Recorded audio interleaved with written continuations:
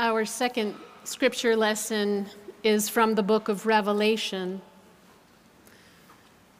Then I saw a new heaven and a new earth, for the first heaven and the first earth had passed away, and the sea was no more.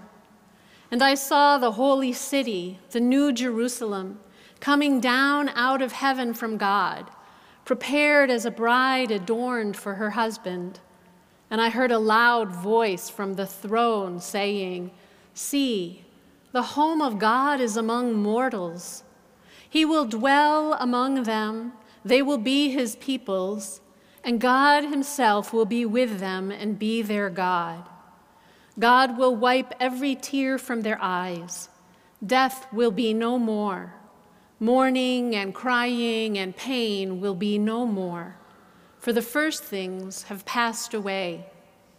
And the one who was seated on the throne said, "See, I am making all things new." Also, he said, "Write this, for these words are trustworthy and true." Then he said to me, "It is done. I am the Alpha and the Omega, the beginning and the end. To the thirsty I will give water as a gift from the spring of the water of life." This is holy wisdom, holy word. Thanks be to God. We are at a time of beginnings and endings and new beginnings. This is the end of our sermon series on the Apostles' Creed. And next week, we will celebrate Pentecost, the beginning of the early church. And yet, it will be Shannon's last day in worship with us, another ending. Beginnings and endings and beginnings again. There's a beautiful prayer in the Book of Common Worship to use as a blessing in times like this. It begins, "Holy God, you are the Alpha and the Omega, the beginning and the end. All of our beginnings and endings are rooted in your love." As we approach the end of the Apostles' Creed today, we can remember that we've been talking about this creed for 3 months. There's a lot inside and under and behind this creed. Each phrase is a doorway into a whole room of meaning. It took 700 years for the creed to develop into the form we recite today. Before that, different versions of the creed were used, often at baptisms, as a kind of summary of the faith. The creed evolved through those early years, early centuries of Christianity, both in the words that were used in the creed and the meanings and the interpretations of what those words meant. In earliest times, for example, God the Father was understood to mean God the Creator. The Father of the world created the world. God was understood to be the divine parent of everything. But by the beginning of the 3rd century, people began to speak of how God is like a father to each person. God the Father wasn't just the creator of everything. God was understood to be our Father. Then in the 4th century, when controversy broke out about the Trinity, the emphasis shifted in order to emphasize how God is Jesus' Father. And Jesus is God's Son, and the Holy Spirit is the Spirit of both of them. This shifted the focus of the creed more to that relationship between the 3 aspects of the Trinity. As understandings of the fatherhood of God shifted, at one point the phrase, "maker of heaven and earth," was added to the creed to reinforce that original understanding of God as creator. I believe in God the Father, maker of heaven and earth. Human understandings about things change as we grow as a society and as a world. And those changing understandings are reflected in the history of our creeds and our confessions of faith. Christianity is, in some ways, a centuries-long conversation about meaning, And we're invited into that conversation. Faith is not a simple or simplistic thing. It is dynamic. Similar shifting conversations happened in regard to the second part of the creed and the second person of the Trinity, Jesus Christ. We say in the creed that we believe that Jesus was born of the Virgin Mary.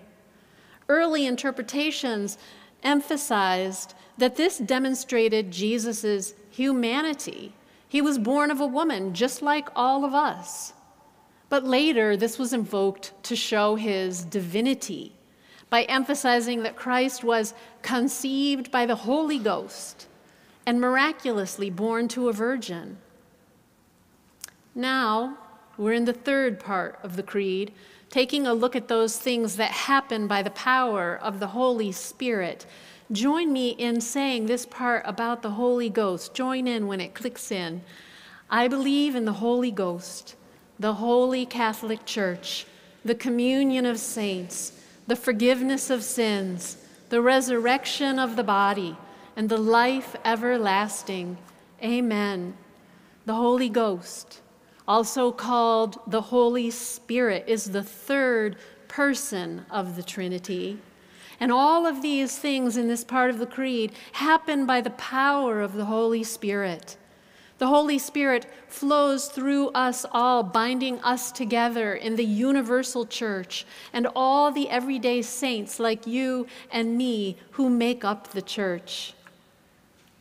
I sometimes like to think of the Holy Spirit as God whispering to our hearts, or God giving us an impulse or an idea or a longing to use our God-given gifts for the good of the world. The Holy Spirit knows our prayers before we speak them, and even before we have words for them, which is how the Spirit can intercede on our behalf, as Scripture says. The Holy Spirit is God with us today, in non-tangible form, yet moving us, nudging us. The Spirit gives us power to create, to persevere, to serve, and to heal. The Spirit inspires us. Do you hear that? To inspire is to take in the Spirit. God inspires us for the first time when God puts the breath of life into us and gives us life. The Holy Spirit is God, just as the Creator is God and the Redeemer is God. This is also an understanding that evolved over time. It wasn't until the late 4th century that the Church officially proclaimed that the Holy Spirit is together and equal in all ways to the Creator and the Redeemer, the Father and the Son. But even before that, the Holy Spirit was affirmed in early versions of the Creed, when it was used at baptisms as a kind of outline of the faith that was being professed. It was in and through baptism in the early church that sins were forgiven, and the newly baptized rose from the waters as a new person. In baptism, we speak about the symbolism of dying with and being resurrected with Jesus Christ. We go under the water into death, and we rise up again into new life.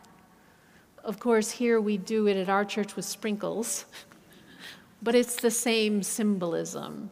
In baptism, we are made new. In baptism, we clothe ourselves with Christ, and Christ was all about forgiveness. On the day of his resurrection, according to John's Gospel, one of the first things that Jesus did was give the Holy Spirit to his disciples and tell them to forgive. Jesus appeared to the disciples in a locked room where they were hiding in fear. In John, we read, Jesus said to them again, "Peace be with you.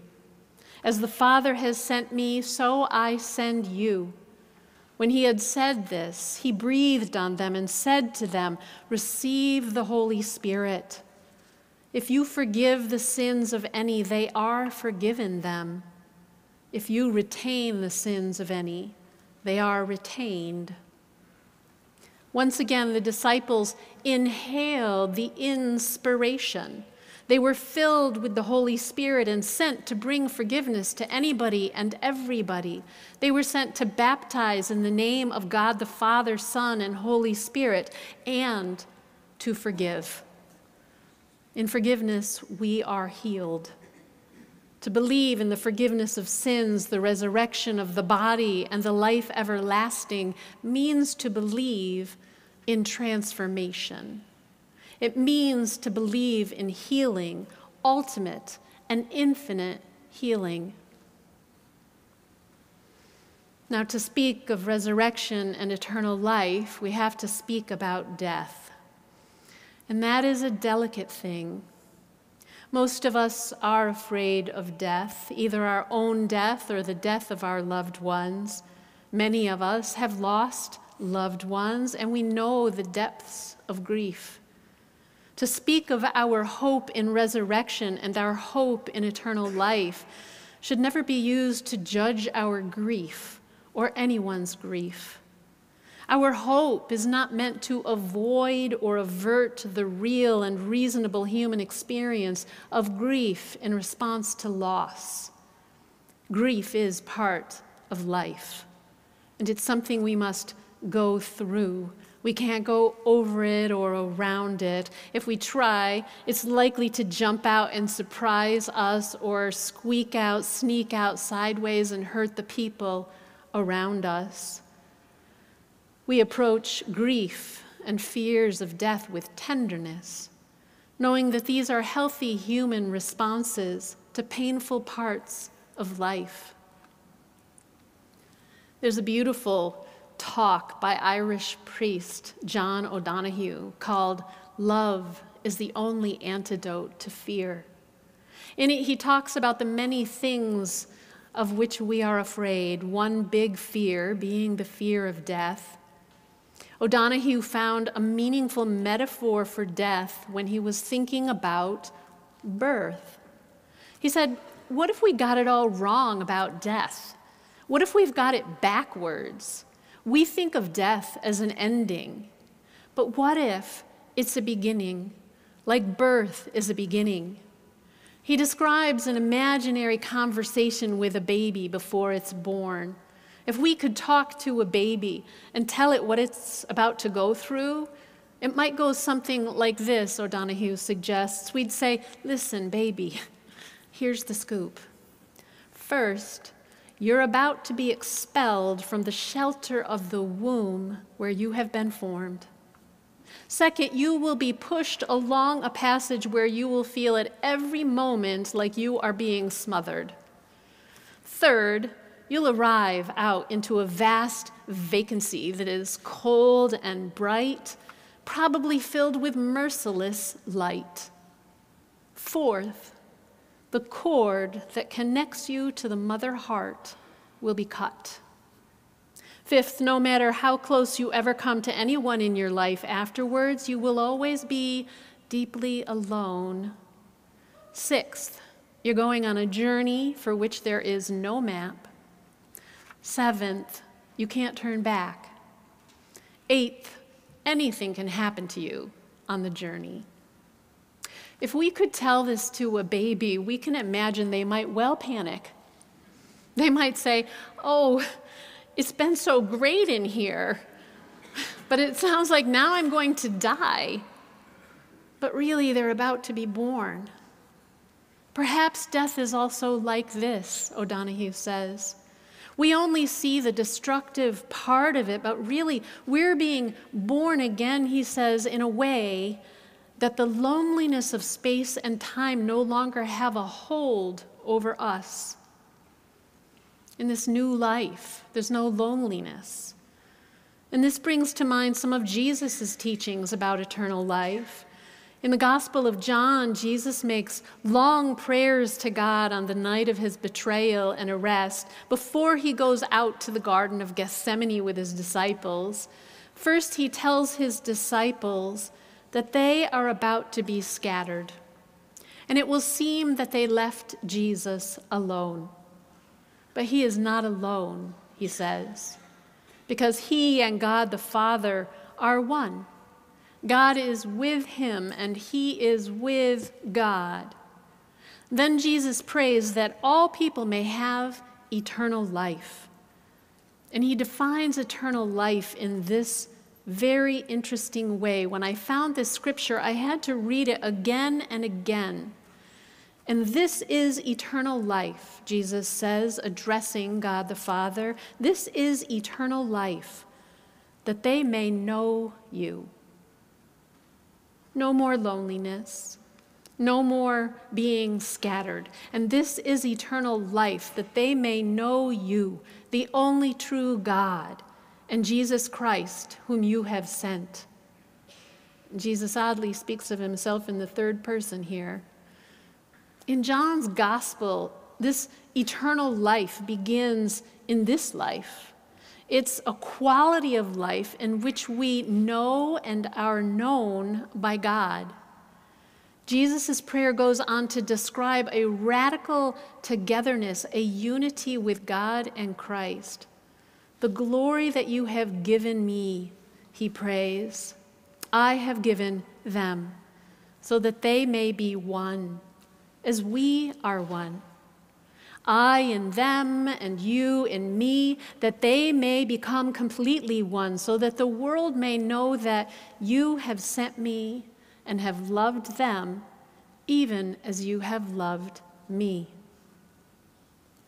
This is the beginning of eternal life, and this is a promise that is everlasting.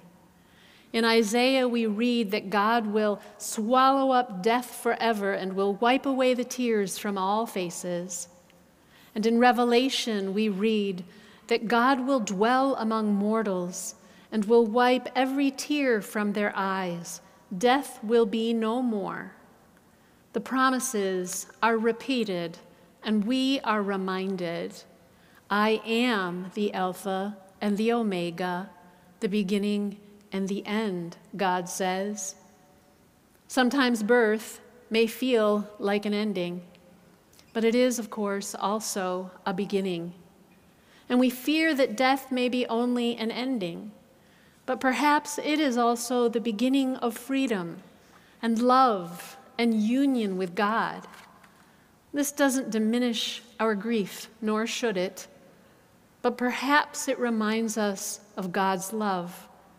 Because, as the Book of Common Worship reminds us, all of our endings and our beginnings are rooted in that steadfast and eternal love that God has for each of us and for us as the church, the communion of saints.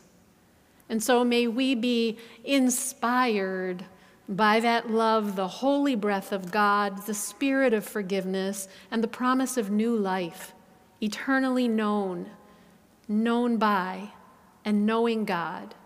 May it be so. Amen.